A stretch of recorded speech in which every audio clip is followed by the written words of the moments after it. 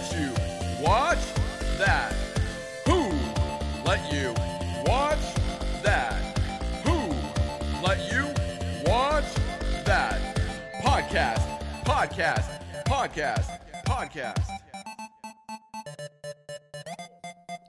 Okay. We're recording. Testing 1, 2, 3. Testing 1, 2, 3. 1, 2, 3, 4, 5, 6.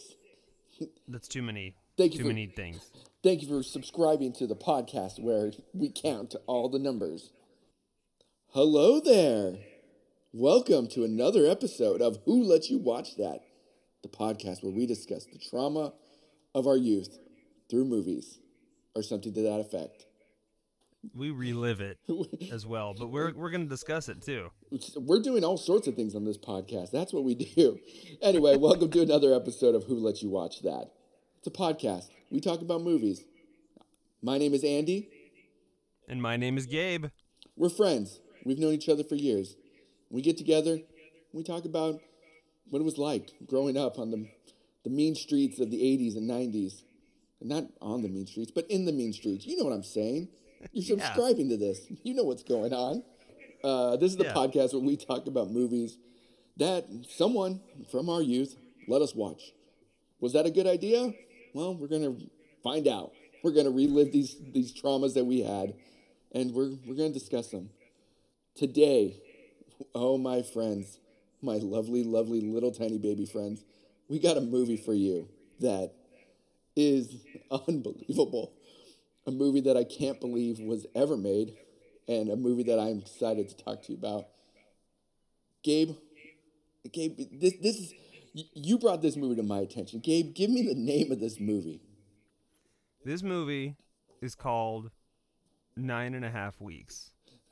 And, yes, I had to bring it to the table, Andy. This is a movie I saw when I was 10 years old. We will get into the whole story, but it's probably not on most people's radar with good reason.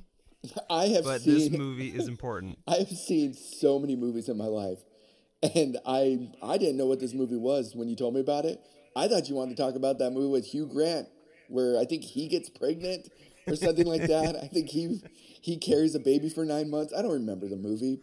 I remember Hugh Grant was in it. I thought that was the movie that we were going to watch. And maybe that's why my wife was excited to watch it too.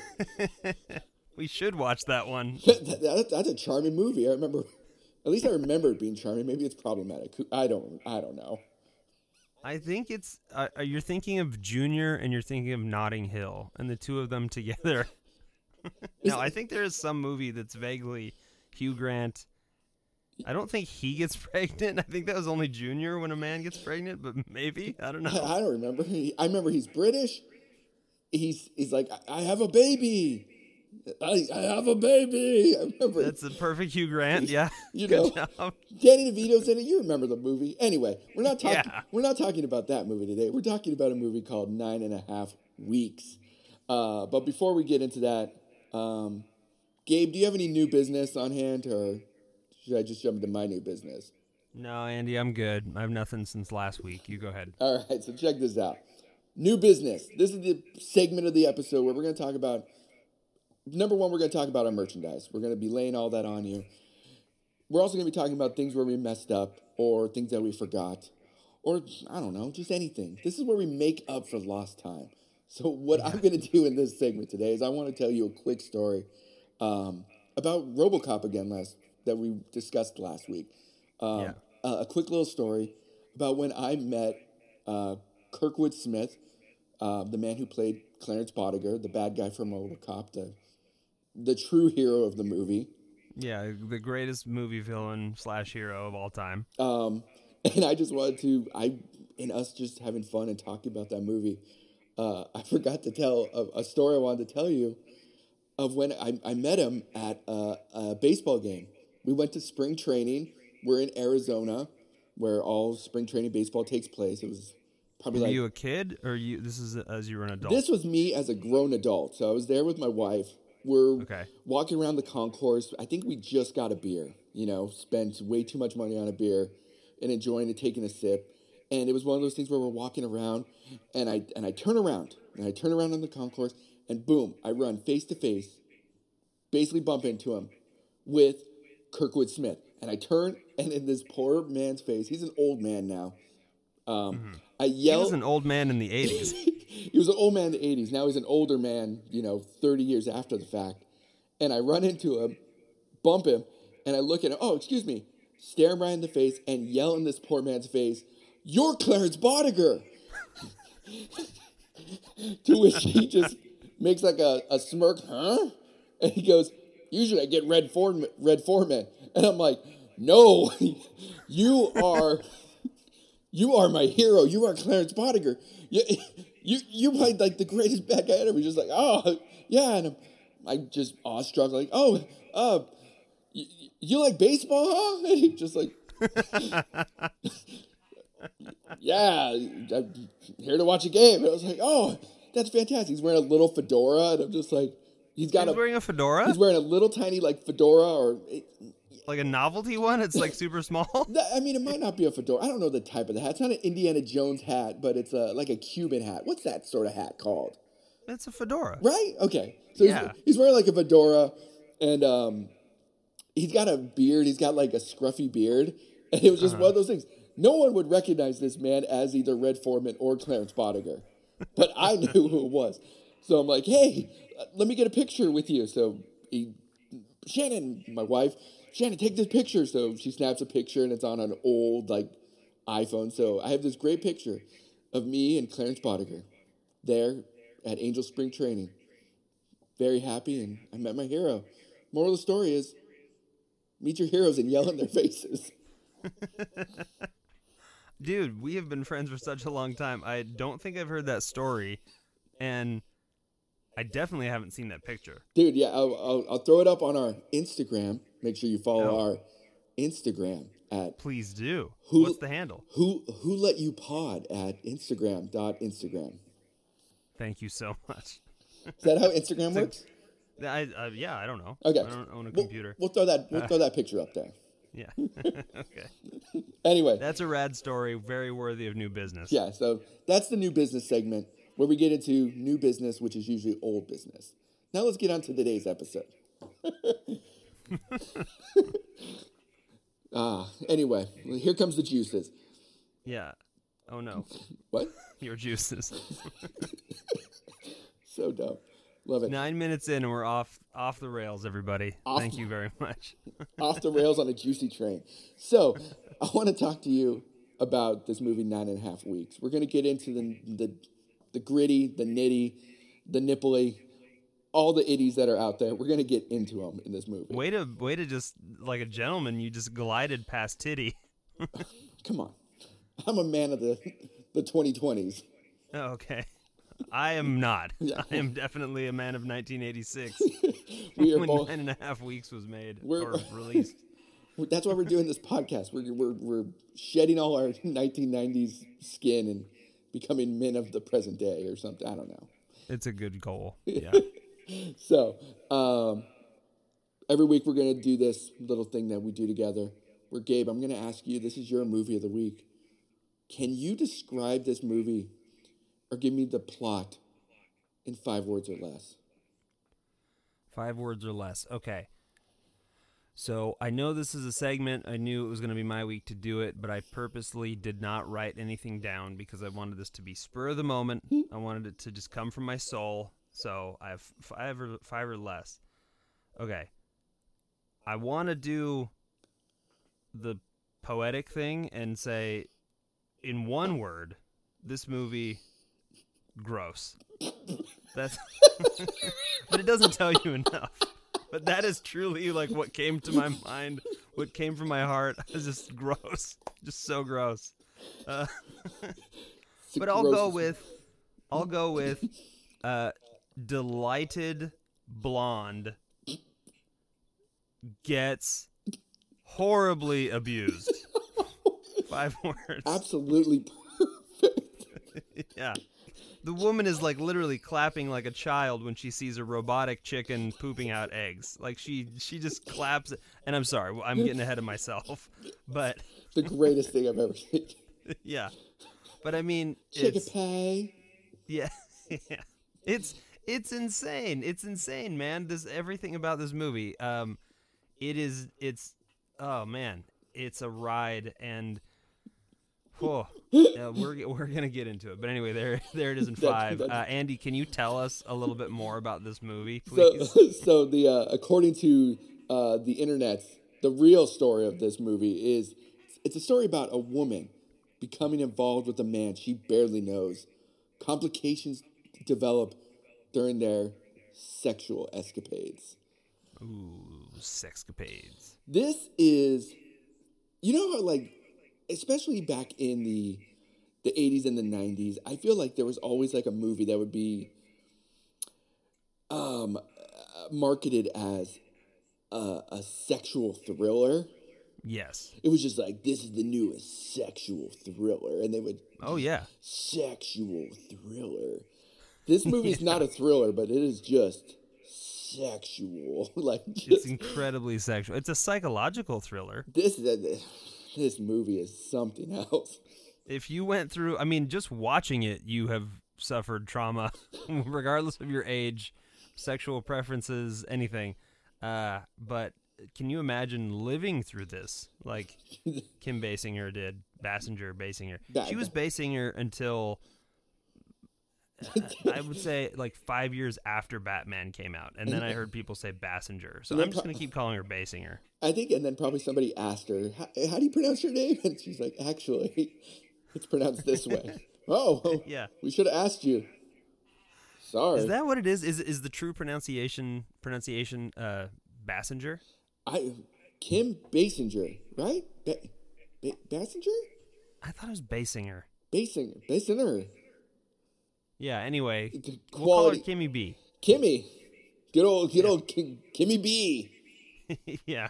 So that's what the movie's about. I mean, do you want to tell us a little bit more about it, or are we're going to discuss it much? I mean, we can probably just move on. Let's move on. Let's get into the background of this movie. Gabe, what do we got? All right, so released in 1986, directed by Adrian Lyne. Mr. Lyne also directed such sexual thrillers as Fatal Attraction and Jacob's Ladder. I mean, not so much sexual in that one. I mean, there's some weird... I mean, that's a psychological thriller. Oh, yeah. I mean, I think his first big one was like Foxes with Jodie Foster. Yeah. What else did Flashdance he did? Oh yeah, Flashdance. Flashdance was great. I mean, this guy definitely has he has his niche. Yeah, he knows what he likes. He's just like, I'm gonna make things kind of brutal for my actors. I'm going to cast women in a pretty weak light. Like, this dude is just into it. Man, holy smokes. So anyway, based off of the novel, that's supposed to be autobiographical and incredibly explicit, by Elizabeth McNeil, which is the same name, 9.5 Weeks. She was in an insanely abusive relationship, and at the end of the 9.5 weeks, she was hospitalized. Yeah. So it's like, holy smokes. And then, we had... one of the producers was Mr. Zalman King, and if his name is not familiar, good job, you're a well-adjusted human. If you do know his name, it's because you were a horny kid in the 80s and 90s, and you watched the Red Shoe Diaries and Wild Orchids and anything that was on Cinemax, HBO, and had boobs in it. That dude was a part of it. So, surprise, surprise, he was a producer on this film as well. Yeah, exactly. And then the stars are, of course, Miss Basinger, Miss 9.5 Weeks herself, and then the most handsome young man I have ever seen in my life, Mickey Rourke. We need to take a moment on this man. This is somebody... this guy is literally the most handsome man I have ever seen. When he first appeared on screen, I know Mickey Rourke now. Like, I know him as Sin City, the wrestler, just grizzled, beat up, boxer face, drug-ridden, just... He's riddled and ridden. Yeah, just, he looks like a beat-up sub sandwich from a New York deli. I mean, and I don't want to be mean to the gentleman, you know, like these. Oh, certainly not. No, nothing you said is mean. But first, I've always looked like this.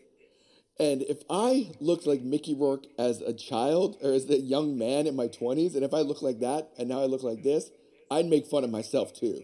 Because Yeah, fair. he was an Adonis.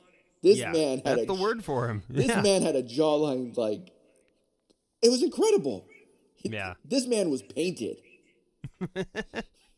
He was literally like he was the amalgamation of like every handsome jock in every like John Hughes movie, like the handsome leading man, the jock, the one that all the gals swoon over. That was this Mickey Rourke in like the coolest like navy pea coat trench coat thing with the collar popped like the entire time, like just rad, just dude doing it every day. He doesn't speak for like, I don't know, the first 30 minutes of the movie before he finally decides to start whispering.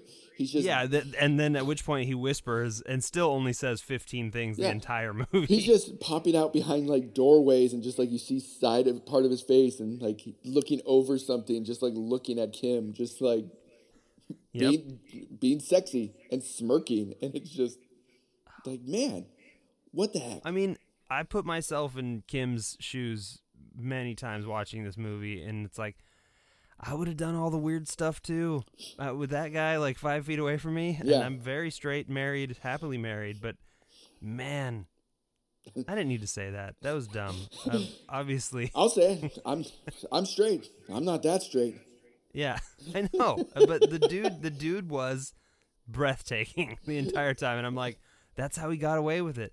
And that's also why I think my mother, spoiler alert, said this movie was great and let me watch it.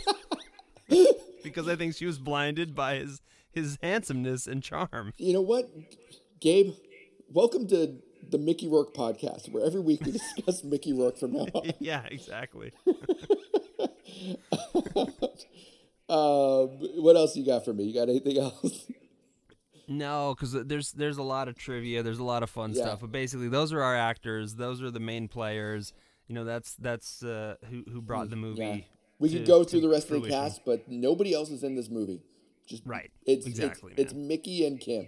That's all that matters. And there's a cast of like 400 other people that most don't say anything. There's also 900 like gross men who catcall poor Kim Basinger the entire movie. I don't think those are actors. I think that was just New right. York in the 80s, and they just happened to catch it on the film.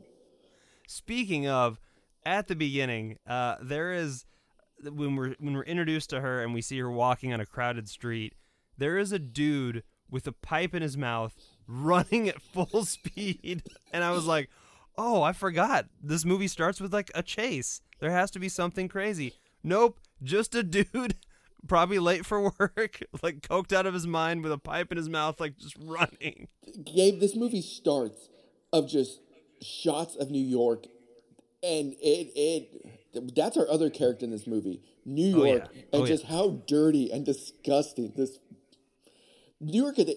I've never been to New York, but I've heard New York of the 80s and 90s was a different planet of just like murder and disgustingness and just death and trash, and that's what's on film here. And it's certainly represented in this movie. They decided to set a sexual thriller in the filthiest place possible. Yeah, from the year 2009 until now, I've been to New York probably a dozen times or more. And it's lovely. It's wonderful. The people are friendly and fancy. It's just great. It's just a wonderful place. It is not the place that is depicted in this movie, which was, I guess, the reality until like 97 or something. Yeah, till they did something. I don't know. I believe they blew it all up and they just rebuilt it. They gentrified it or something. I think. Yeah, they did something like that and put up billboards. Yeah. The only other thing that I wrote down as far as the background is just the music of this movie. is Oh yeah. this soundtrack, Gabe, is full. This is a who's who of who was, man. This soundtrack is it is. Listen to some of these names. We got Corey Hart, Brian Ferry, Joe Cocker. We got Duran Duran's bass player, not old Duran Duran, just Duran Duran's bass player. John Taylor wrote the main song for this movie, and this soundtrack, the music in this movie is insane. On top of everything else, just because there's horrible things going on, but it's just fun 80s synthy stuff over it. Like, what is happening? The music doesn't fit for 1 second. This is a fever dream. This is insane. Yeah. And then the score was written by this guy, Jack Nietzsche. The philosopher? Yeah, right? I guess he was a composer. I don't know too much about him, but he wrote for One Flew Over the Cuckoo's Nest and The Exorcist, but I don't think he wrote the main Exorcist theme. But okay. I think he worked on it, but he did win an Academy Award. He wrote that "Up Where We Belong" song from the Officer and a Gentleman movie. Oh man, yeah, that's such an inspirational song. Yeah, why didn't he do something like that for this movie? But don't worry, we got the bass player from Duran Duran. He's gonna fill in those holes. I mean, shots fired against the bass player for Duran Duran. As I was looking this up, I was like, "Oh wow, Duran Duran is on this soundtrack too." Oh no, they just got the bass player. It's the only one that was free, and I mean, this was '86. Duran Duran they were hungry. Oh, dude, they were the biggest thing. Them and Depeche Mode were the biggest thing on earth. So it's not surprising that but they did have. I mean, John Taylor and all those are some big names. They had the Eurythmics, right? The Eurythmics, I think so, yeah. Did a song on there. I think they did the song when Kim Basinger masturbates in a basement. Spoiler alert, that's a scene. God, there's some filthy stuff in this movie. Yep, and we're going to talk about it, so. So, you want to jump into the next part? You want to... Yeah. How I saw this, the story. How did you see this movie? Tell me the story when you saw this for the first time. I mean, maybe I should I'll jump in a little bit. This is your movie. You're telling it. Usually we go back and forth. When did I see this movie? I saw this movie yesterday for the first time. I was a grown man. So, Gabe, please tell me when you saw this movie. Well, Andrew, I'm almost 40 years old, so I saw this movie a long time ago. I saw this movie when I was 10, and I was doing the math, and I think I was 10. Obviously, I mean, a lot of this will be a common theme as we talk to each other and to guests about these crazy movies. I don't think anyone's going to have an exact recollection of I was precisely 8, unless you watched a movie on your birthday or something. Yeah. But I'm fairly certain I was 10, and I was in 4th grade. And I'll set the scene here, my friends. So our podcast, again, is Who Let You Watch That? So it's, as much as we're going to talk about the movie, we're going to talk about, growing up and all these fun things. And you're probably going to get to know our parents fairly well. So in this episode, we're going to meet my mom. And my mom is awesome. My mom is still with us. And my mom is still very much a part of my life. She's always been a very fun, awesome theater lady. And when I was a little kid, her job was, she was like the head of hair and makeup for this theater company in Orange County. And as a result, as a little dude, she would take me all the time to like the dress rehearsals. And I saw a million plays and musicals and everything growing up from before I can even remember until I was probably 12, I think is when she quit that job. And it was awesome. It was the greatest thing ever. It was the greatest thing ever for my confidence, because my mom would be in this room full of incredibly gorgeous, half-naked women, getting ready. And there I was, a little boy, sitting on in the makeup chair next to them, and having them be they were polite and they were sweet. Yeah. And they were like, "Oh, he's so cute." Especially when I was little, I was the cutest kid. I looked like a young Ricky Ricardo when I was little, And so they pinched my cheeks, and they were always so sweet and kind to me. So I loved it. It was my favorite thing on earth to go there and to hang out with these ladies. It gave me an incredible appreciation for the female body. I really loved everything about women at a young age, and I don't mean to make it just sexual. Obviously, there was that too. I really enjoyed that. Even when I was little, I was like, "This is great. These ladies are pretty." But yeah. But also, like, I've always gravitated. I have a lot of female friends, and I've always loved ladies. I love shopping with my wife. I mean, this movie and before, just all this has affected me so much. But that moment, I had to bring that up because it's like that's such a formative piece of my life. Like, that sculpted me going with my mom to the. It's a different name now, but back then I think it was the South Coast Performing Arts Center. Okay. And doing that, like, at least once a week, but usually 3 or 4 times a week with my mom. And it was awesome. So that was my reality all the time, friends. Okay. And that's who my mom is. Super fun lady, like, very religious household. But always never like God will punish us. It was always like, God loves you. And that's awesome. And life is great. So be cool to everybody. So not like an oppressive, hit with a ruler on the knuckles religious household. Like a very fun, loving religious household. But there was this weird thing where on one hand, my mom would be like, yeah, we're going to go to this. And yeah, those girls are in bras and underwear and it's fine. Everything's okay.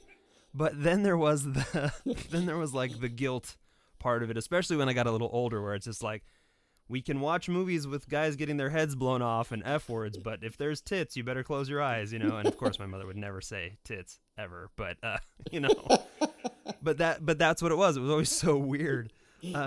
So we're gonna flash forward now to this movie, to 9.5 weeks. We never went to the movies like ever as a family, or ever. I mean, I think we saw, a few giant things like Disney whatevers and Jurassic Park, of course, and all that. But anyway, so we would rent movies constantly. And I think I talked about it last week, Mr. and Mrs. Chin.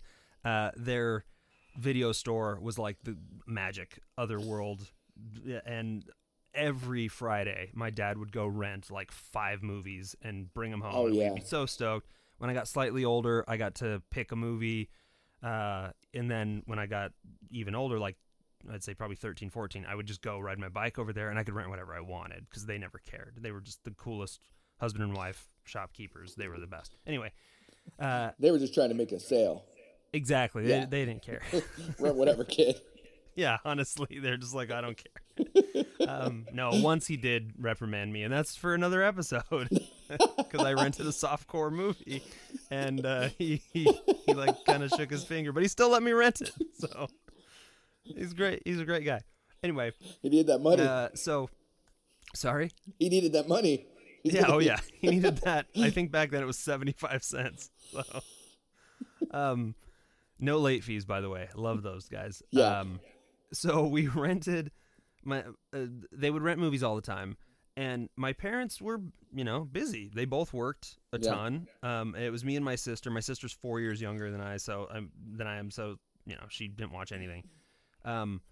But regularly they would rent movies, watch 1 or 2 like Friday night, Saturday afternoon, and then inevitably like not watch the other 3. It would just kind of sit there.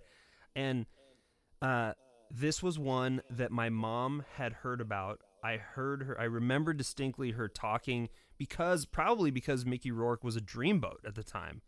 But I remember her like talking to my dad about this. And this was not 1986 when we saw this. So there's a very good chance my mother and father saw this like on a date, whatever. I was born in 82.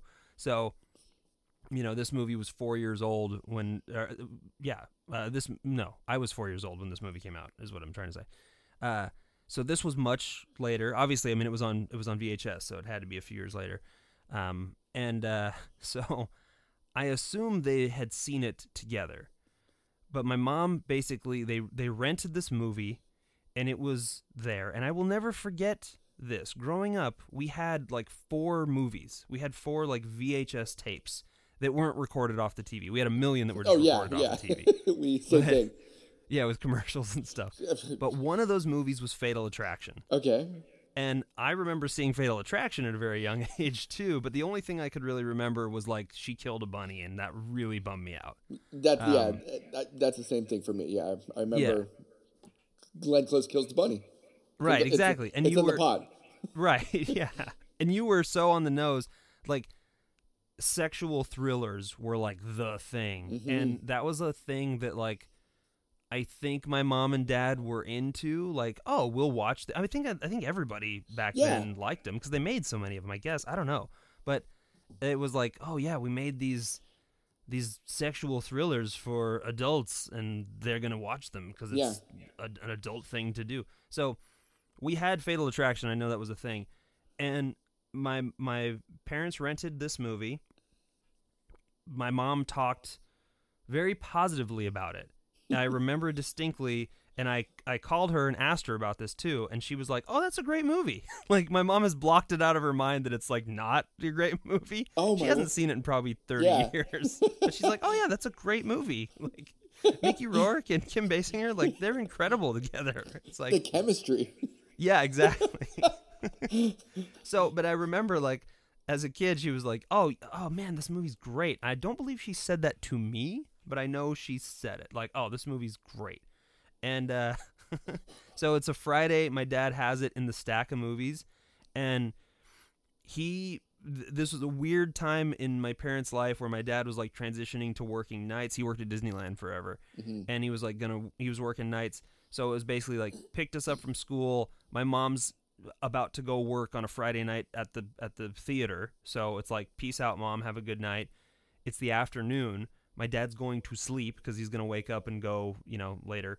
When she gets home, he's basically going to go to work. And my sister's 6, so she's, like, playing with whatever in her room.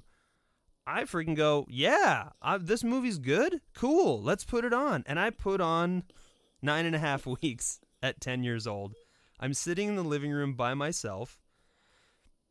This movie comes on, and, it's like, honestly, the beginning is just weird and terrible and whatever. But I don't think much of it because every awesome 80s movie kind of starts like this. It's like you meet the character. Almost all of it takes place in New York. It's like everything was in New York or LA or Chicago. Yeah. And it's all gritty and it all sucks. And then you meet a character and the music is fun and it's great. And then boobs happen.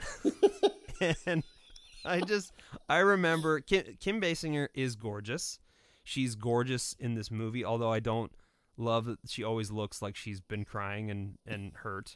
So watching it as an adult, it's certainly not as fun as when I was a kid and I was so naive. But she's incredibly gorgeous, and I was just enamored. I was like, oh, I love this woman. She's so beautiful. And I know for a fact I had seen Batman before seeing this movie. Okay, so I was just like, hell yeah, the chick from Batman, and she's naked? What? This is insane. My mind is blown. I can't believe it. And I watched this movie, and it was like, clearly I didn't grasp any of it, but there was enough boobs in it and enough weird, sexy stuff that I was like, I'm on board, and I'm not going to blink. So I remember I watched most of the movie, and my dad gets up to, like, get a soda or something, like, or a drink or whatever, and then he's gonna go back to bed, and he sees me watching this movie. He had no idea what I was watching, but it was one of these things where very vividly I remember he walks in, I'm watching something, it's not a boob scene, it's just like a whatever scene, and my dad being like, turn that shit off. And I'm like, what? Like, what? No, this is okay. And he's like, turn that off. So I didn't get to finish it. Now, in rewatching it as an adult, I watched the whole movie as 10. Like, he told me to turn it off basically at the end when they're having their, like, goodbye conversation.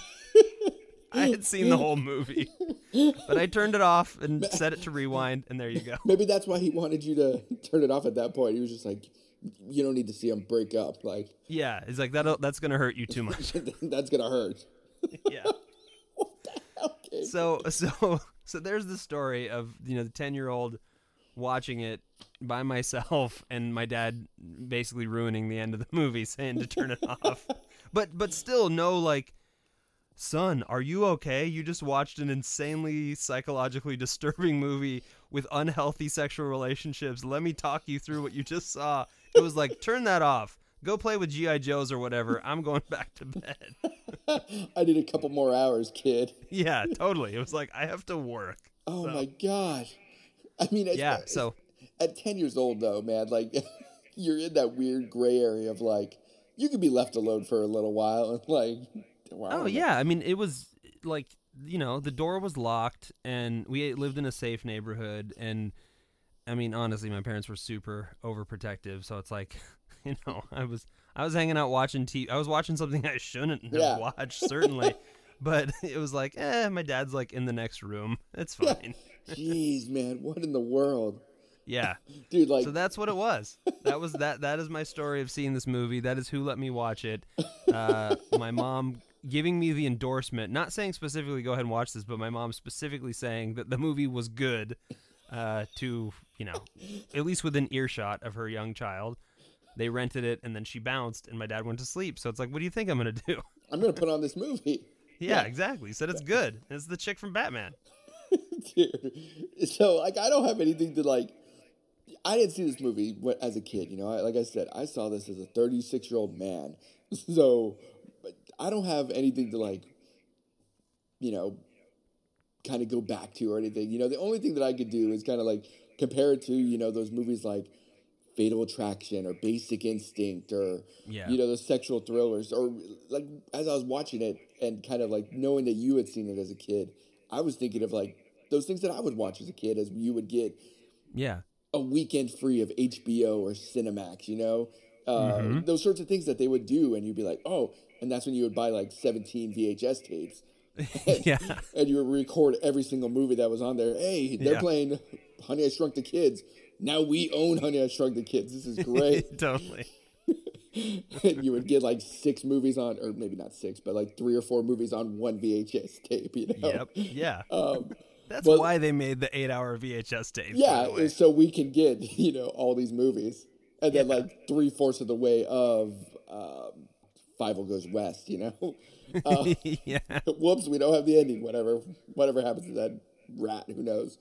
But like, it reminded me even of like, there was a show on HBO back in the day, like Real Sex, That was like it was like a really sexy show that you would learn about like real life stuff. And I remember as a kid, like being up, maybe not a kid, maybe an early teen, a preteen even, and just like being in my room and like watching that for a little bit, like, oh, there's like these ladies talking about dildos or something like that. And you would be like, this is crazy. And like, watching the door the whole time because you're super afraid that like they're going to come in.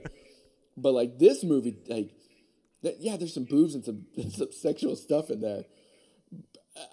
I don't have the stuff that goes over my head because I'm watching this all just like, oh no, like, what is this movie? This is just all trauma for a 2-hour-long movie, just constant trauma. It's 2 hours long, man. Of psychological sexual warfare on poor Kim Basinger. It was intense. It was gnarly.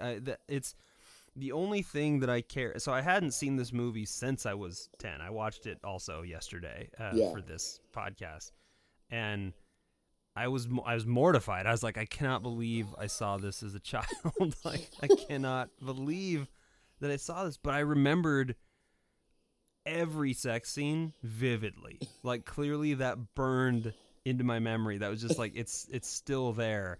Like the scene where she's pleasuring herself, where Kim Basinger is pleasuring herself in the art gallery basement while she's looking at very unsexy slides, like slides that are just so unsexy. But she gets super turned on. It's just like, I don't know. a kid with a crown or something, and then she just Oh yeah, that's the one that sets her off. just Yeah, starts getting and then down like to a it. big head, Yeah. just a head. And it's just like, what the hell is this? Yeah.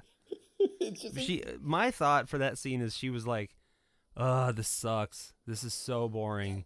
Art from the early 80s, except for Geiger, totally blows. This sucks. You know what doesn't suck is beating off. I'm just going to flick my bean for a minute here. And she just like goes to town. I got some Puts her legs up. That's a recurring theme, by the way. She puts her legs up on the wall and luxuriates. anywhere, really.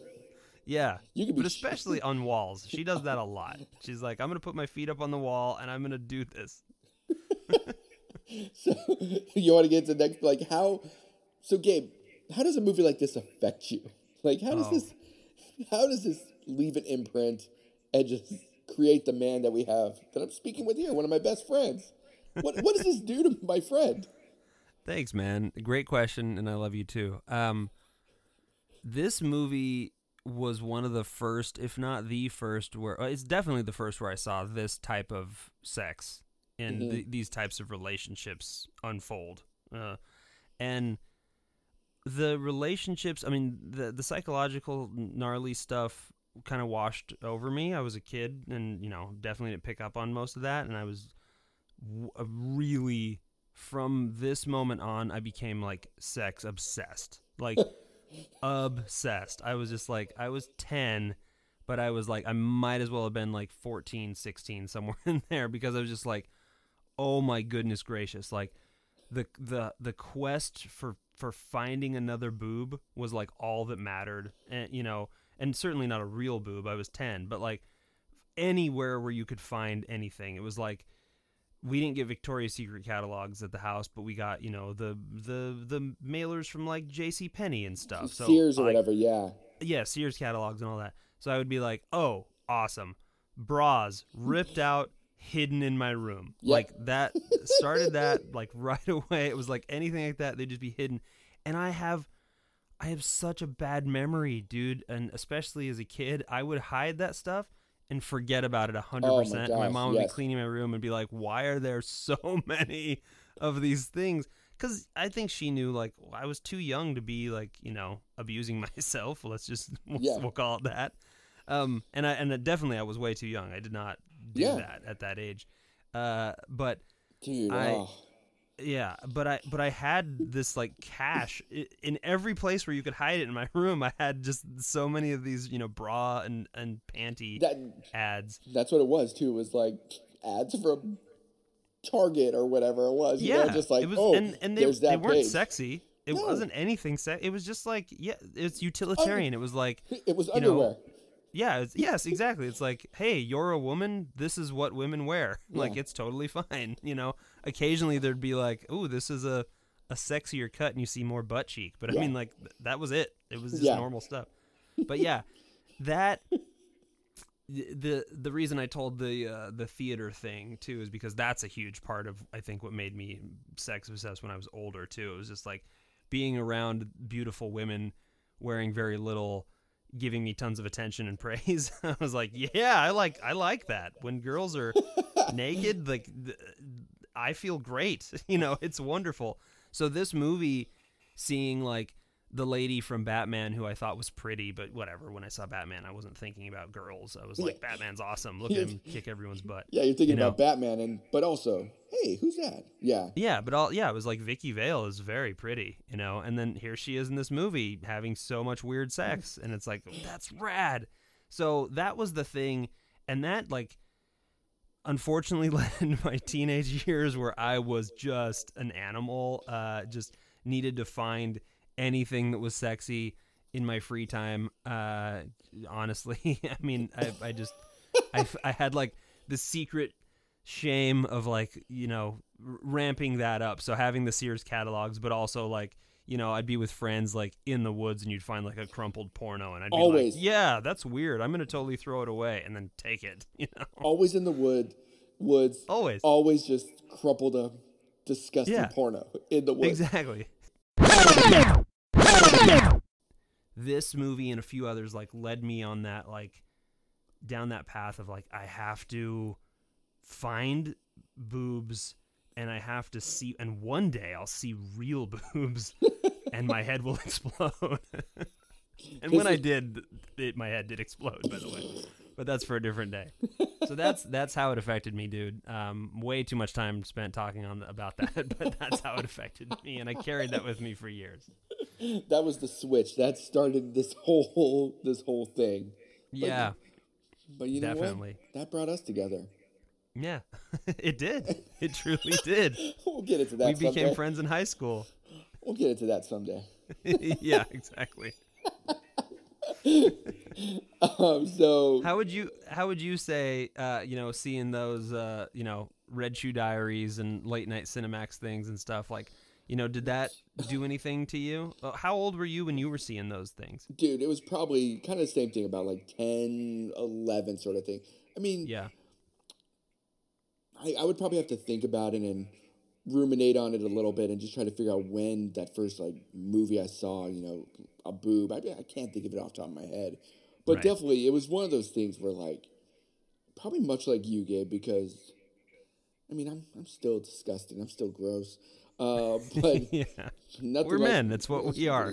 But, man, just, like, those teen years, there's definitely something where, like, you are just a horrible, horrible degenerate, and you just need to be locked away. But, like, right. No, but I was a kind, soft man. I still am. Yeah. But there's definitely, like, you were talking about, like, those Sears catalog sort of things, or just those things. Man, I remember I had, I don't think it was a Victoria's Secret catalog.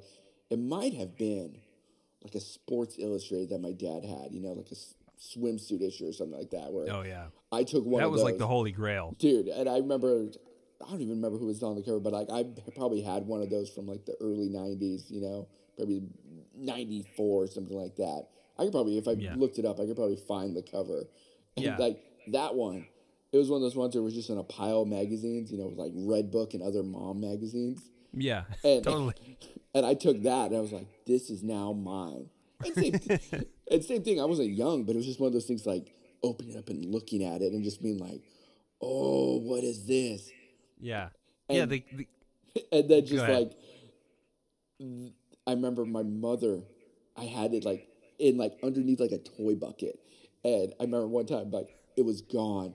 And I was like, oh no. And she found it. And my mom, she found it. She like sat me down and she like talked to me. And she was like, I understand, you're curious about these sort of things. Like, just, oh no, this is the worst thing that has ever happened to me in my entire life. My mother, please, I love you, but don't talk to me about this weird obsession thing that I would just like stare at. You're young enough that you're not doing anything, but you just look at it and be like, oh, look at these, look at that, look at those, and just be like a gross little kid, Yeah, definitely. And so, did your mom give you the talk? Definitely not in that moment. Like my parents, like we had like the talk. And my parents, we'll talk about them a lot. They were always a very open parents in terms of like sex and stuff like that. So like, sex was never like a weird taboo in the house or whatever. I mean, they weren't going around just being like naked or anything like that. But it was just like, my dad would. I mean, they'd have sex in front of you. I mean, of course. It was we definitely heard stuff as kids, It was like, it was just one of those things where just like they were both hippie parents and that was gonna happen. So like, it was just one of those things that was around the house and everything like that. So like it was never like a shameful thing, but it was definitely like my mom trying to be like open and hippie-ish and be like, I want to talk to you about what you saw. Like, no, let me be weird.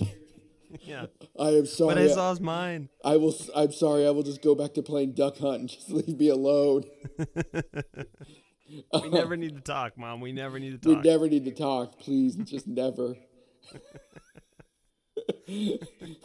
So I mean, it's very much kind of like that.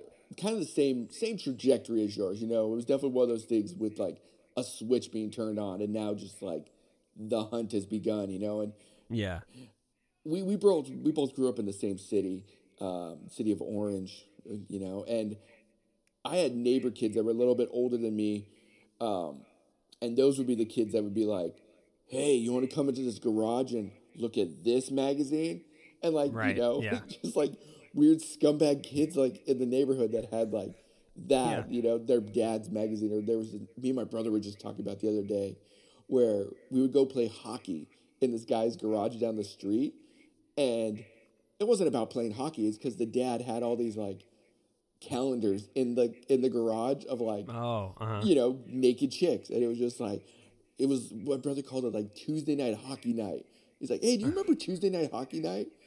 I'm like, what do you mean? He's like, you don't remember going to that guy's garage and like looking at calendars? And it just all flooded back like, oh my gosh, yes I do. And there'd be like 3 kids in the neighborhood like shooting pucks into like an empty net, but the rest of like the neighborhood kids just like gawking at like these calendars on a wall. Just like being just gross kids. All right, we watched this movie recently. Andy for the first time yesterday. Yeah. Andy, we have talked so much about the other stuff. I think we have to breeze through a lot of this, but like highlights, what do you think? What came to mind when you were watching this? So the movie starts off, Gabe, and I'll be quick about this. So it starts off, and the very first thing I wrote about New York again is that I have this written down right here. New York is not fucking sexy. It just starts off with just, I think there's a scene of a rat and there's trash. A cat is eating a rat. Yeah. And it's just, I'm like, this is supposed to be a sexy movie, and it's just there's a woman like standing outside in like a nightgown and a dog like waiting for the dog to shit, and like it's just it just starts off on a bad foot, and I'm just like, what the fuck is this movie? What is happening? And it goes, and we meet Kim. She works in an art gallery for some reason. She's divorced. And she, in this Chinese market, meets the creepiest stalker dude who just kind of is staring at her. And once again, and the dude just like pops up like, huh, and like, I don't think he says anything. Maybe he whispers. And then he just disappears. And like, it just starts off. It just starts off on a bad foot of like, what the fuck is going on in this movie? Yeah, she's in there. She's gonna host a dinner party with her friend, and they're in this Chinese market buying chicken. Basically, they're buying chicken. They want to buy like 4 or 5 or whatever. The butcher has a problem with that because he's like, "Oh, you're cleaning me out." It's like, don't you want someone to buy your stuff? But whatever. And I think the customer before that, he gave it away for free. He's like, "Oh, he did. This guy's gonna be out of business, and he deserves to be." Yeah, that guy, that's not a multi-generational business. That dude, one and done, bankrupt at 20. He's giving it away. He's complaining about people buying stuff. Out of business. Yeah. But you're right. Mickey Rourke is right there somehow. Like some other dude says the dumbest thing I've ever heard in my life. He's just like, what are you going to do with those? Yeah. I think it was oddly sexual. Like, are you going to put those chickens up your butt? Yeah. That's what I thought too. Like, you're going to put these up your butt, right? Yeah, like that was this dude. He was like, this is my in. I'm going to get both these dames. I'm going to pull out old reliable. Hey, what are you going to do with that food? Here we go. Yeah. And they're like, we're going to cook it, dipshit. And he's like, man, I struck out. And he leaves. And then Mickey Rourke is just there. He's just always there. Like, in this whole movie, doesn't matter where she's at. She just looks up and Mickey Rourke is fucking there, just looking at her. Yeah, around a corner with a smirk. Just smirking. Yeah. But again, if you had a face like that, you could smirk and you could just smirk at anything's anybody. handed to you. I was taking off my pants watching this.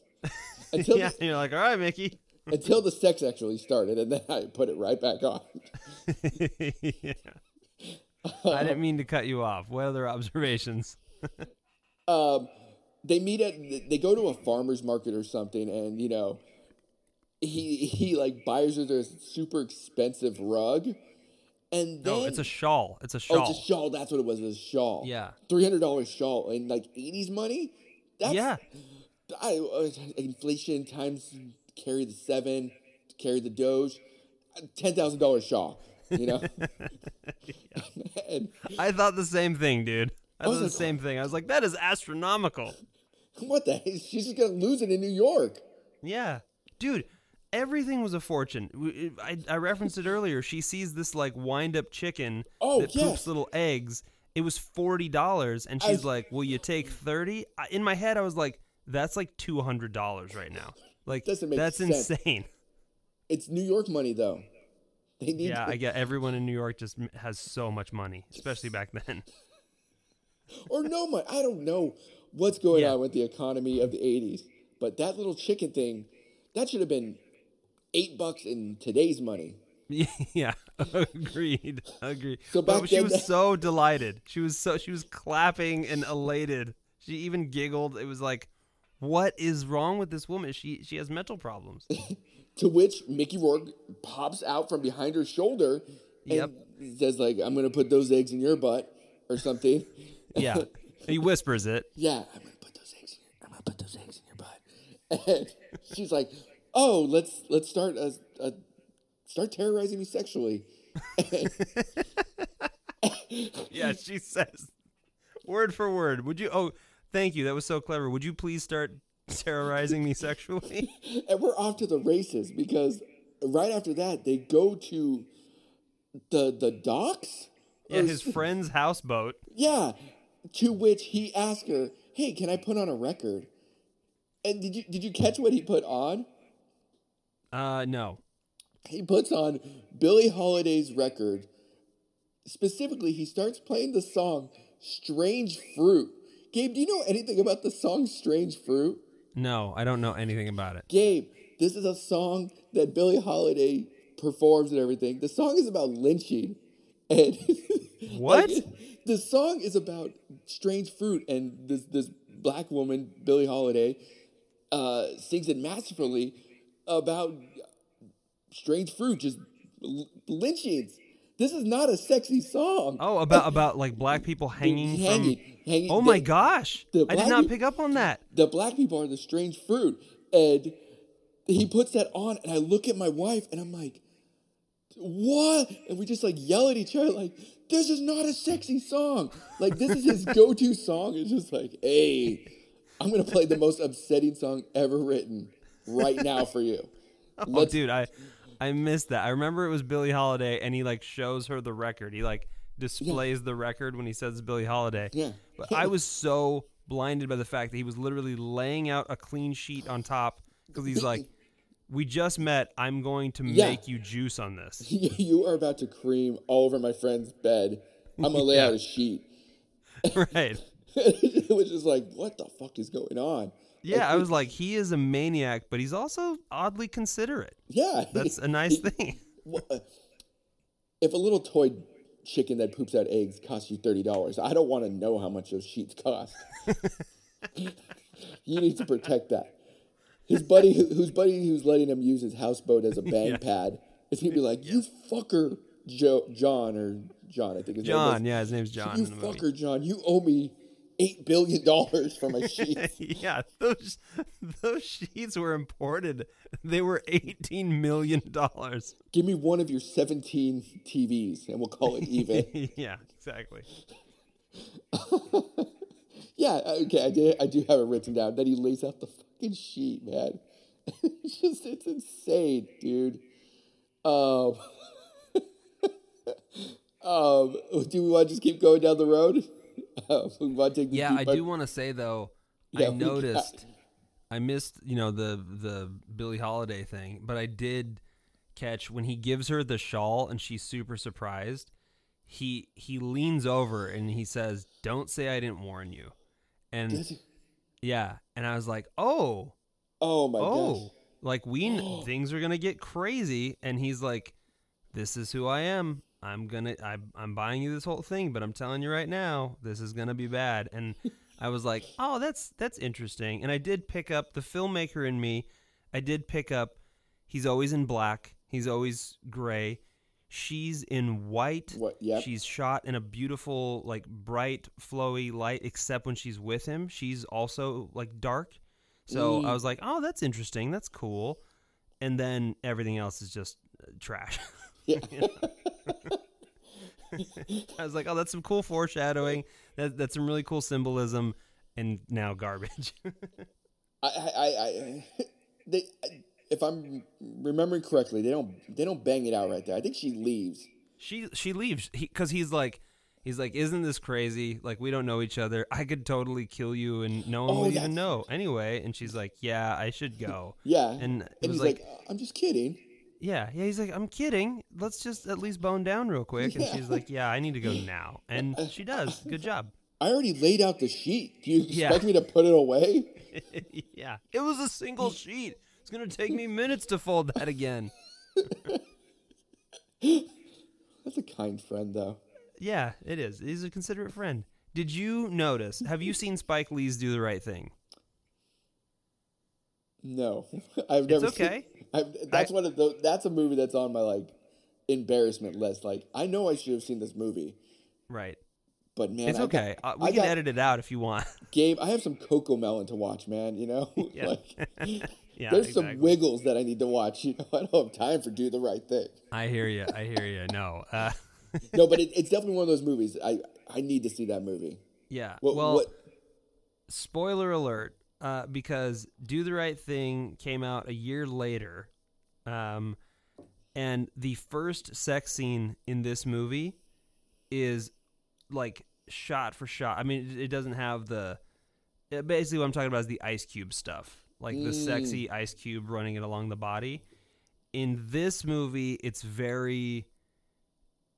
It's like precursor to the disturbing stuff that's going to happen, you know, and so it's not gross yet, in my opinion. I was like, oh, it's definitely sexy, it's definitely erotic, like, way to go, you know. I mean, it's Kim Basinger, she's breathtaking, and it's Mickey Rourke who, you know, was breathtaking. So you're like, ooh, it's sexy, it's fun.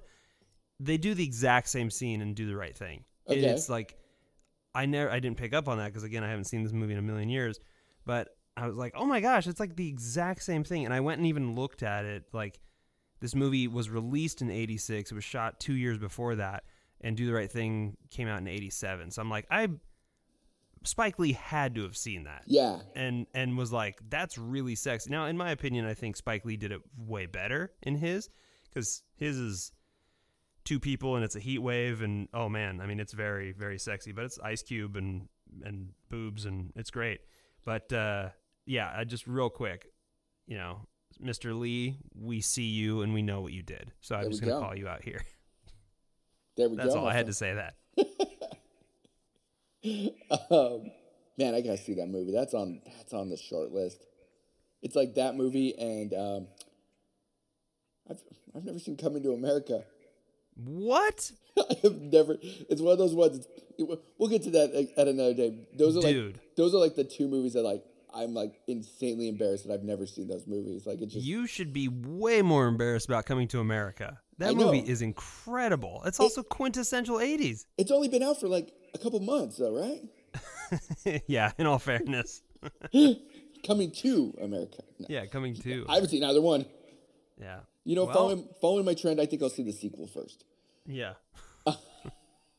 Their next date, is that the date when they go to the boardwalk and he leaves her on a Ferris wheel and she's dressed as a watered down Annie Hall? She's absolutely dressed like a big frumpy Annie Hall. Just Diane Keaton, just like she saw that movie and went, I'm going to do my best Diane Keaton impression. And then he throws her hat away and... It's such a weird thing. He's like on this date and he's like, ah, give me your stupid hat. He like throws her shoes in the trash and throws her hat. And she's like, no, it's New York. My hat's going to be stolen by a rat or it's going to be murdered, you know? It's just like, it feels like they're trying to set it up as like fun and playful, but yeah, exactly. Looking back, you're like, this dude's a fucking asshole from like the get-go. It's like, what? She hits him and stuff. And that's when any woman in their right mind would be like, I'm going to turn away and I'm never going to see this human being again. Yeah. I'm going to wish death on him. He's the worst. And it's one of those things where, like, you learn more and more about her where, like, oh, she's divorced and stuff like that. Is that why she's staying with this super abusive guy that's treated her like crap so far? but just kind of Yeah. keeps popping up, just everywhere she goes. And I don't know, Yeah, it was awful. It was like they're painting it as if, well, okay, she went through this divorce and she herself sees her as like less than and Yeah, not damaged worthy of goods or love something. and everything. Yeah. Yeah. It was a bummer. And you go, oh, this guy sucks. But especially, yeah. So I wrote that down too. I was like, man, if you want passion in a relationship, just leave your lady stuck up on top of a Ferris wheel for hours and hours when she's clearly like, I She hates believe it. that was real and she legitimately had a fear of heights and was actually crying. Like, it was so uncomfortable to watch. I was like, oh my gosh.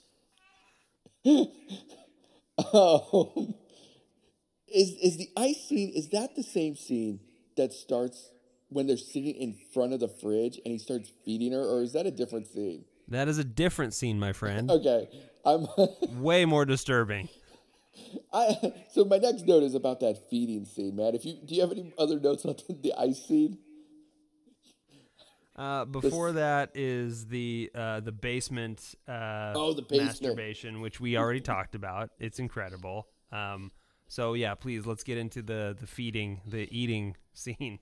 This scene, Gabe, is I this scene I just wrote. The feeding scene is weird, and as the dad in me, someone needs to close that damn fridge door, dude. Like, Totally. I was sitting there so mad at this fridge door just being open, and I just felt all the dadisms coming out of me, just like, Yeah. are we trying to cool down the whole house? Like, are we trying to light the whole house? What's going? Like, just dude, the whole time I was like, no, honey, you're pouring honey all over her and getting on your hand. That is so hard to clean up. You're gonna have ants. What are you doing? He just puts honey inside her. That's how she's gonna get a UTI. And I was Absolutely. He gets honey all over his fingers and puts his fingers in her, and you go like, yeah, dude, that she needs to go see her gynecologist. They need to scrape that out or something. It's gonna solidify. You know how you have like that thing of honey you haven't touched in your cupboard for months, and it's just all hard. Absolutely. It's gonna do that inside her. And Yeah, of course. If I know anything about female anatomy, it's that honey will solidify. It's gonna crystallize. And then bees come out of the honey. We all know how honey works. And then a bear. Yeah, and then there'll be bears. Exactly. He just gave that woman a death sentence. He gave that woman a bear death. And in New York, they're right up there at the border. They're going to start coming. Listen, there's bears everywhere. The Catskills, they're coming.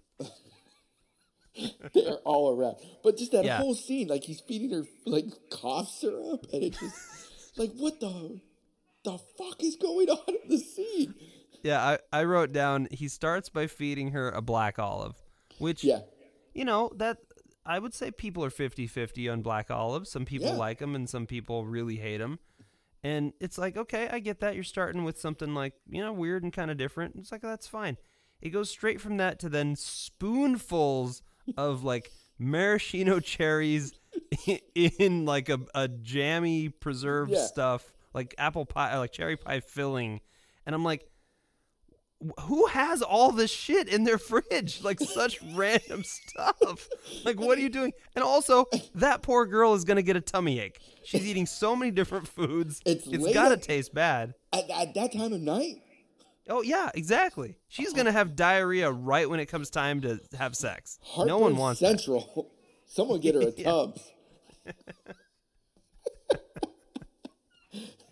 Dude. Poor tummy, Kim Basing. And it goes on from just weird stuff like that. He makes her stand in the rain, and she gets sick, and then he's just feeding her soup? Yes. Like what the fuck is that? He makes her stand in the rain so he can look at her, and she starts just posing. She's like, yeah, I'm cool. I just thought, like, not just my wife who's an angel and totally would not put up with that shit, but any woman I've ever dated, if I, like, held the umbrella while they got rained on, even at my best looking, I was never as good looking as that dude. But who is? But even in my best looking, most fit in my youth, I don't think I could have pulled that off where I'm just like, I just have to look at you in the rain. You're just incredible. I think any woman that I dated would have been like, "Hey, asshole, give me that umbrella," you know. That's the sort of person that I want to be around. It's just somebody who's going to tell me like, "You're a fucking idiot." It's like, yeah, exactly. Same. I'm attracted to that. Like, hey, stupid, give me that. You know. But yeah, then he feeds her soup, and it's gnarly. It's a serious scene. I thought so. I thought the movie, like, there's a tonal shift. He goes to work. He leaves her at home, and she just starts going through all his stuff. You know, okay, obviously, and like he calls her, and like calls her from a payphone. The guy works on Wall Street, but he's just a freaking creep, and he's just hanging out in like scummy parts of towns and everything. Yeah. But he calls her up. He's just like, "Are you looking at my stuff? Like, I'm gonna punish you if you have." And that's when you find out, like, oh, this is like a milquetoast Christian Grey, 50 Shades of Grey dude going on right here. Yep, and, exactly. You know, he gets home and he's like, "Hey, did you look through my stuff again? I need to punish you." And she's like, "Yeah, I was." And he's like, "I need to punish you. Stand up against the wall. I'm going to spank you." To which she is like, "Fuck this. I'm out of here." Yeah.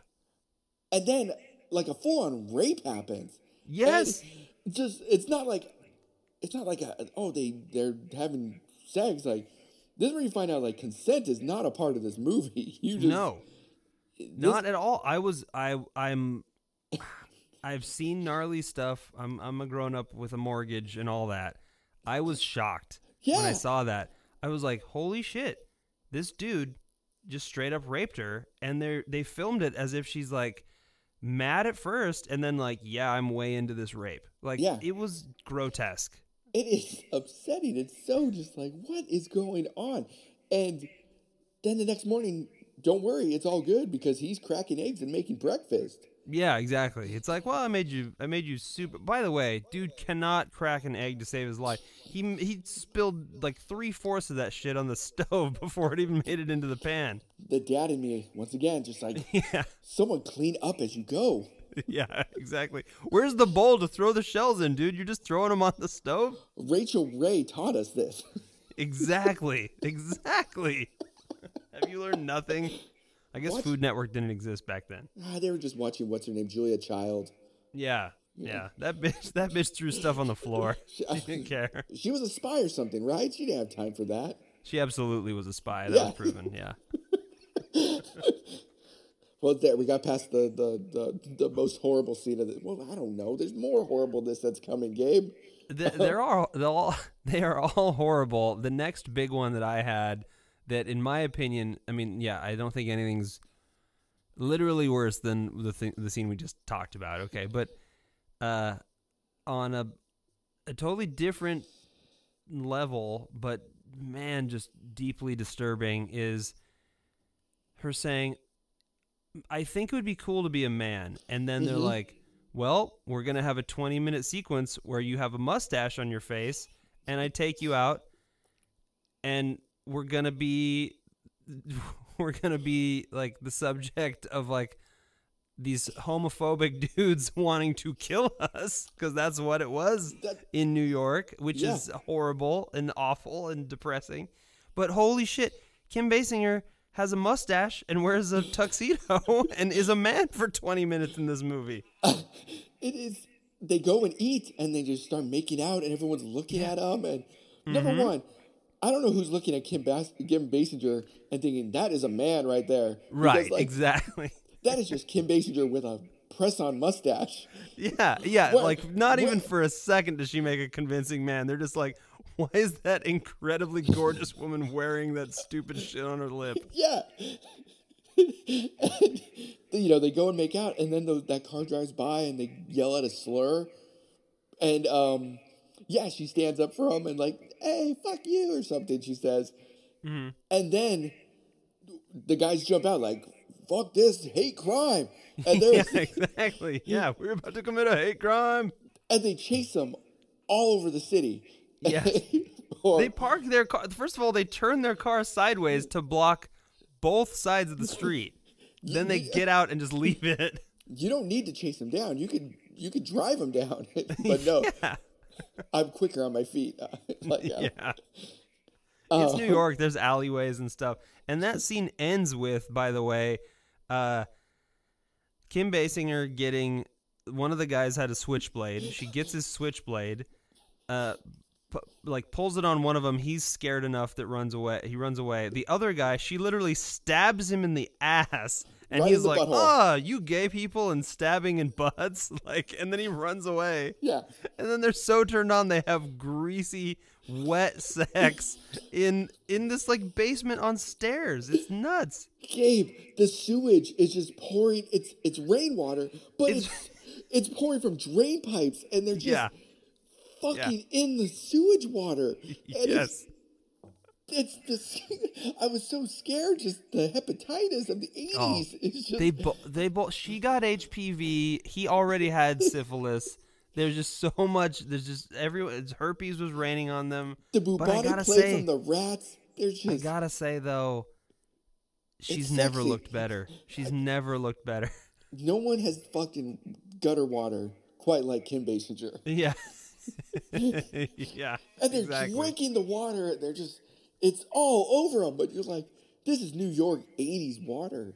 Yeah, exactly. It's like that is the most disease-ridden thing that you could be having sex in ever, except for on top of used junkie needles. It's nuts. Which is but probably it was still in sexy. the water. Yeah. But yes, it is. Oh gosh, she stabs So the dudes. erotic. They're fucking in the sewer water, dude. This movie just keeps going on with just crazy sadomasochistic scenes and everything, just weird things that he's putting her through. They go to the department store and I'm gonna buy you bedding or whatever, and I'm pretty sure he just eats her out on yes, I think that's what he does in front of the woman who's just trying to make a sale. She works in a little closet in the bedding department in a department store. She can't be bothered. She's like, I'm almost off. You fuckers came in 5 minutes to close. Yeah. What do you exactly. want? I'll give you anything. Yeah. Cool, you're eating her out. Great. This is great. Yeah, I mean seriously, she at one point she's like, this is going to escalate into, okay, cool, your face is in her vagina? Great. I'm just going to go write this down I'm just going to finish the sale, okay? You'd even lay down a sheet? Yeah, exactly. You laid it at the houseboat. Why not here? That was his friend, Yeah, that's true. This is some department store. Yeah, I mean, honestly, we could go on and on. Yeah. If you have something pressing, I only have one more pressing thing that I need to say about this movie. What else you got, man? Go ahead. I don't, I have things written down, but I think those are the big hits, It comes up to the next, scene. They go to the hotel. There's the sex worker he brings up there, and it just then goes into them going to a porno house where they're watching people bang on a floor, and it's that is so bad. It's awful. But yeah, right before that scene is, if you watch this scene on mute, it's gotta be one of the sexiest things. Well, no, because even it's dumb. But the strip scene. So Kim Basinger does a strip dance, a little striptease dance for our boy John. And it's done to the dumbest song I've ever heard in my life. It's like Joe Cocker, leave your hat on. Leave your hat on, take all your clothes off, but leave your sexy hat on. What the fuck dumb song is that? And Joe Cocker, you suck. Everything you've ever done sucks. But that song especially, go to hell, you piece of shit. I hated that stupid fucking scene. The song. Parts of it were very sexy because she's such an alluring woman. But I was like, this is an incredible, stunning A-list celebrity actress stripping naked. And all I can think is what a stupid song. What is wrong with this? The music choices in this movie are insane. I have that down right here. I wrote down in all caps, you can leave your hat on. And it's just, what the fuck is that? You know what though? I'm gonna try it. I'm gonna put that song on one day. I'm gonna see if I can get a little strippy going on because that song's gotta do something somewhere. Or I Yeah, wonder of course. if you play it for like your parents or something like that. You know, if you're just someplace with like some boomers, like, hey, they're playing a little Joe Cocker right now. We're about to get real sexy. This is a sexy song. You know, like, Leave your hat on. Yeah. leave your I hate hat Joe Cocker. on. Take off your panties, but your hat is on now. All right, that's the movie. Honestly. The movie ends. She walks away. She realizes, like, what the fuck has gone on in the last 9.5 weeks? This movie feels like it was 9.5 weeks. Yes. I need to get the fuck out of here. And she Yeah. walks off in the distance, and he's just sad. And then the credits roll, and you get songs by the bass player from Duran Duran again. Yeah, the end. The end. There's She doesn't. Yeah, she doesn't go off to bigger and better. He doesn't chase after her. There's nothing. I mean, he can't. There's a sequel. There's another 9.5 weeks where he does the same thing to another woman. Spoiler alert. It's Angie Everhart. It takes place in Paris. Yeah, exactly. It's incredible, but still Mickey Rourke. But it's less attractive Mickey Rourke. It's 1997 Mickey Rourke, dude. yeah. It's Mickey Rourke that has seen some shit and done some shit. Yeah, exactly. But equally lovely, alluring woman. She was a horror maven. She's fabulous. But we're not talking about that movie. We're talking about the first one, the original. But yeah, it ends abruptly and it's sad. And you're like, what did I even see? And how did my mother say that movie was good? On what level, Mom? So with that, you know, the your mom enjoying this movie, she let you watch it. Gabe, as a parent, what do you think, man? The kids, when are they going to get to put on 9.5 weeks, man? If I have it my way, they will never know this movie even exists.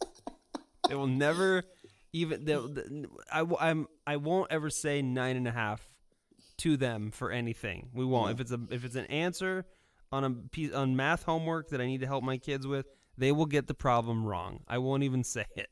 They are missing points on that one. We are not saying 9.5 in this house. Yeah, we're rounding up or down. Right. Yeah. It doesn't exist. Yeah. No. There's no planet. I don't think people that are listening to this episode should have watched it. I don't think you should go watch it afterwards. No. It's all. I mean, okay, fine. If you're at least over 30, watch it with friends because you'll laugh and be horrified. But it is disturbing, dude. It's thumbs down. I texted you, man. I would never. I'm with you. My son's gonna run up to me one day when he's 9.5 and like, Dad, I'm 9.5. I'm like, you're 10. Don't you ever say that around me. Whatever you do not Google that. Do not Google that you're 9.5. Just leave it off the internet. No, my kid is. We are not gonna ever watch this movie. I think I might throw away Sin City. Just Mickey Rourke, just wipe him away. We're gonna erase him from the database because this is a movie that I don't want anyone ever to watch ever again. It has a weird cult following, and I don't know why. Like, yeah, I saw that too. It's like the precursor to the 50 Shades of Grey, and I think it's people from our parents' generation like having an affinity for this movie because it was sexy and whatever, or what it was perceived as. I don't know. It wasn't sexy. It was awful and terrible. I don't care what era you're watching it in. It's awful. It is not a sexy movie, man. Yeah, and, truth be told, I've never read the 50 Shades books or seen the 50 Shade movie. Yeah, same. I haven't. I saw one of the movies on a plane. Couldn't make it through. I just think Dakota Johnson's beautiful, so I was like, yeah, I'll give it a try. But it was rough. I feel like at least those movies mention consent because so much of this movie is just Mickey Rourke doing these things to Kim Basinger kind of without her really agreeing to anything, just kind of like, this is going to happen to you, whether you like it or not. Yeah, it's psychological, it's psychosexual warfare, where this dude is dominating this woman who has poor self-esteem because of an awful divorce, and she's in a bad place, and this is a bad human being taking advantage of a woman. I mean, that's what it is. The entire movie. Oh man. What is crazy too is Kim Basinger has done Bassinger. Whatever, dude. I'm so sorry. I don't mean to disrespect you like that. Kim, we know you're listening. Yeah. Send us an email at wholetyoupod@gmail.com and we'll get this straightened out.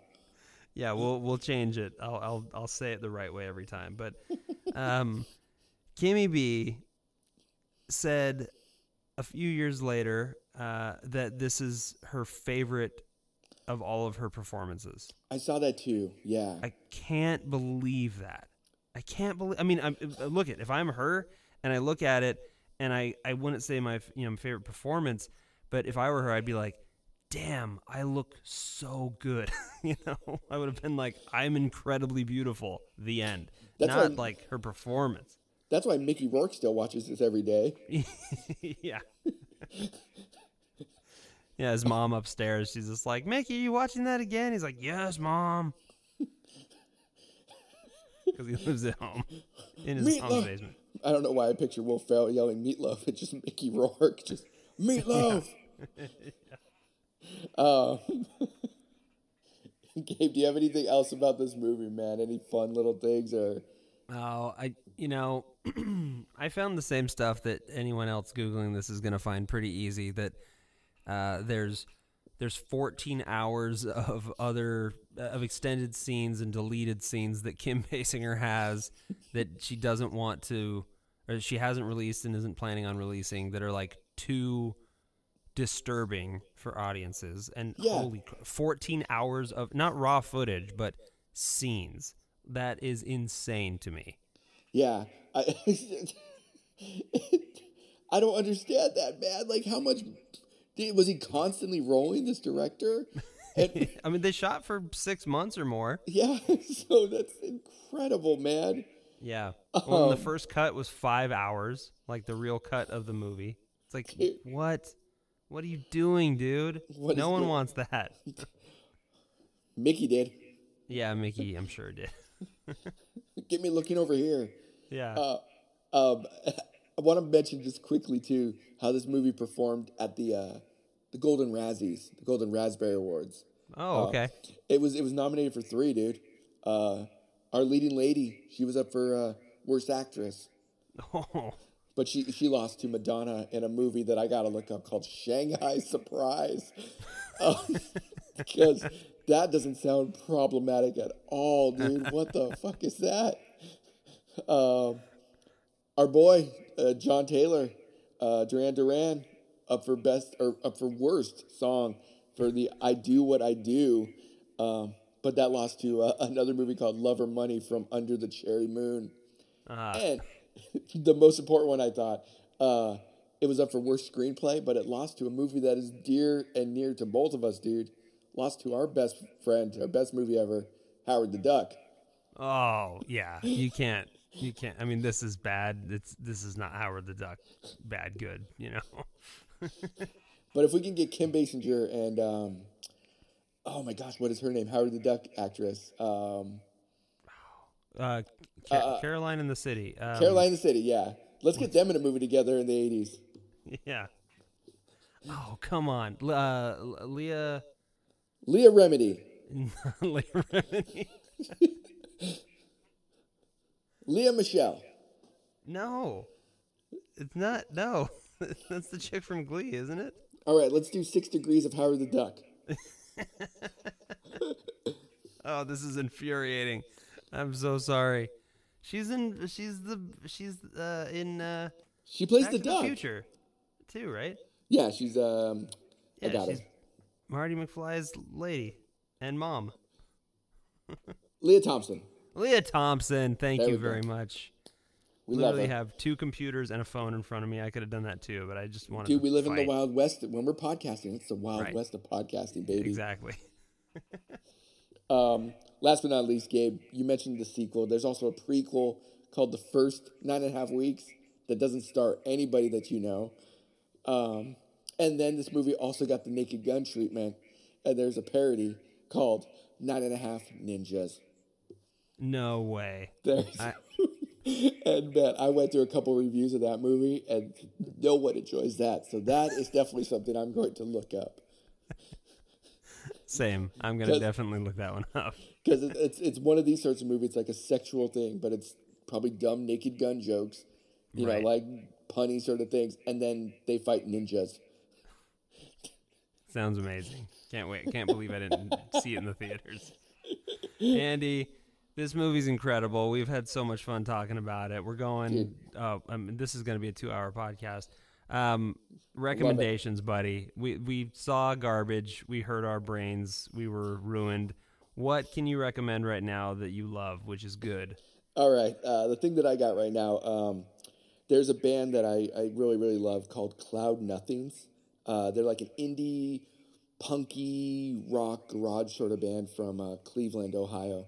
They put out an album this year called The Shadow I Remember. And this thing is just, it is a fun record. It's super hooky. It's catchy. It's raw. It can be uplifting, but it's also kind of a bummer on some songs. If you like indie rock or garage rock, punkier sort of things, check it out. It's worth a spin. It's fun. It's cool. Check it out. What's the band again? The band is Cloud Nothings. The album is The Shadow I Remember. Came out about 2 months ago. Okay. Super good. All right. Gabe, what do you got? What are you recommending this week? This week, I highly recommend. It's a novel that's been out for a little while.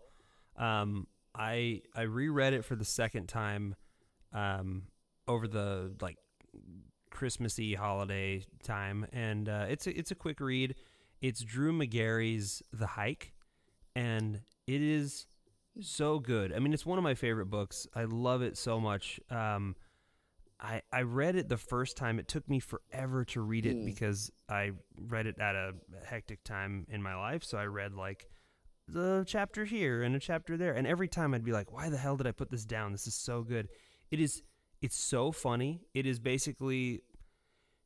a traveling salesman who is just hating life and goes for a walk, turns into something that's a little more like a hike that he wasn't planning on. And then he goes into this, you don't know if it's a dream, an alternate dimension, or just the world is unfolding into this crazy labyrinth of stuff. But he then goes on this multi-year journey where time may have stopped and maybe not. He's got a companion for half of his journey. And it's a foul-mouthed little blue crab that just hangs out with him and says the most filthy, vile stuff. And it is so insane and crazy and so fun. And then hits you with these moments of especially being a dad, he is taunted and tormented with these thoughts of his family because he misses them so much. And it's oh my gosh, there's moments in there that made me teary-eyed, but it's called The Hike. Drew McGarry, dude has written some incredible stuff. The Postmortal is one of his other books that's great. I could talk about this dude for a while. He's amazing. He's a great author, and he's still writing books. So you need to check him out. But The Hike came out a few years ago. It is really inexpensive and found everywhere, and you should check it out. It's super awesome. Dude, that sounds awesome. I'm gonna check that out. That's rad. Yeah. Drew McGarry. Yeah. Cool. Dude's awesome. Okay. Dude, we did it again. We did it. Episode 2, bud. Once again, all the stuff, all the things. Make sure you follow. Oh yes. Us on all the social medias. Who Let You Pod? We're Who Let You Pod on everything. And that's also our email. At Gmail, TikTok, Instagram, Twitter. That's everything. Who Let You Pod. Also, probably do subscribes and reviews, probably. I think those are good. Yeah, at this point, it's our second episode. We're actually going to do this. We're going to keep doing this. So please, if you rate us and follow us and tell people about us, then we're going to get to make more. Yeah. I mean, we're just going to make them until one of us are dead. Right. Yeah. Rock, that was the plan. Shoot. But yeah, that's what we got. Follow us there. Do all the things, like us. If you don't, that's cool too. Just pretend like you do. Yeah, you don't have to actually like us. Just give us good reviews and write nice things. Yeah. That's totally fine. If you made it this far, I think you at least tolerate us. Yeah, there we go. Yeah. All right, then, Gabe. I'm going to hit him with the sign-off. Do it, buddy.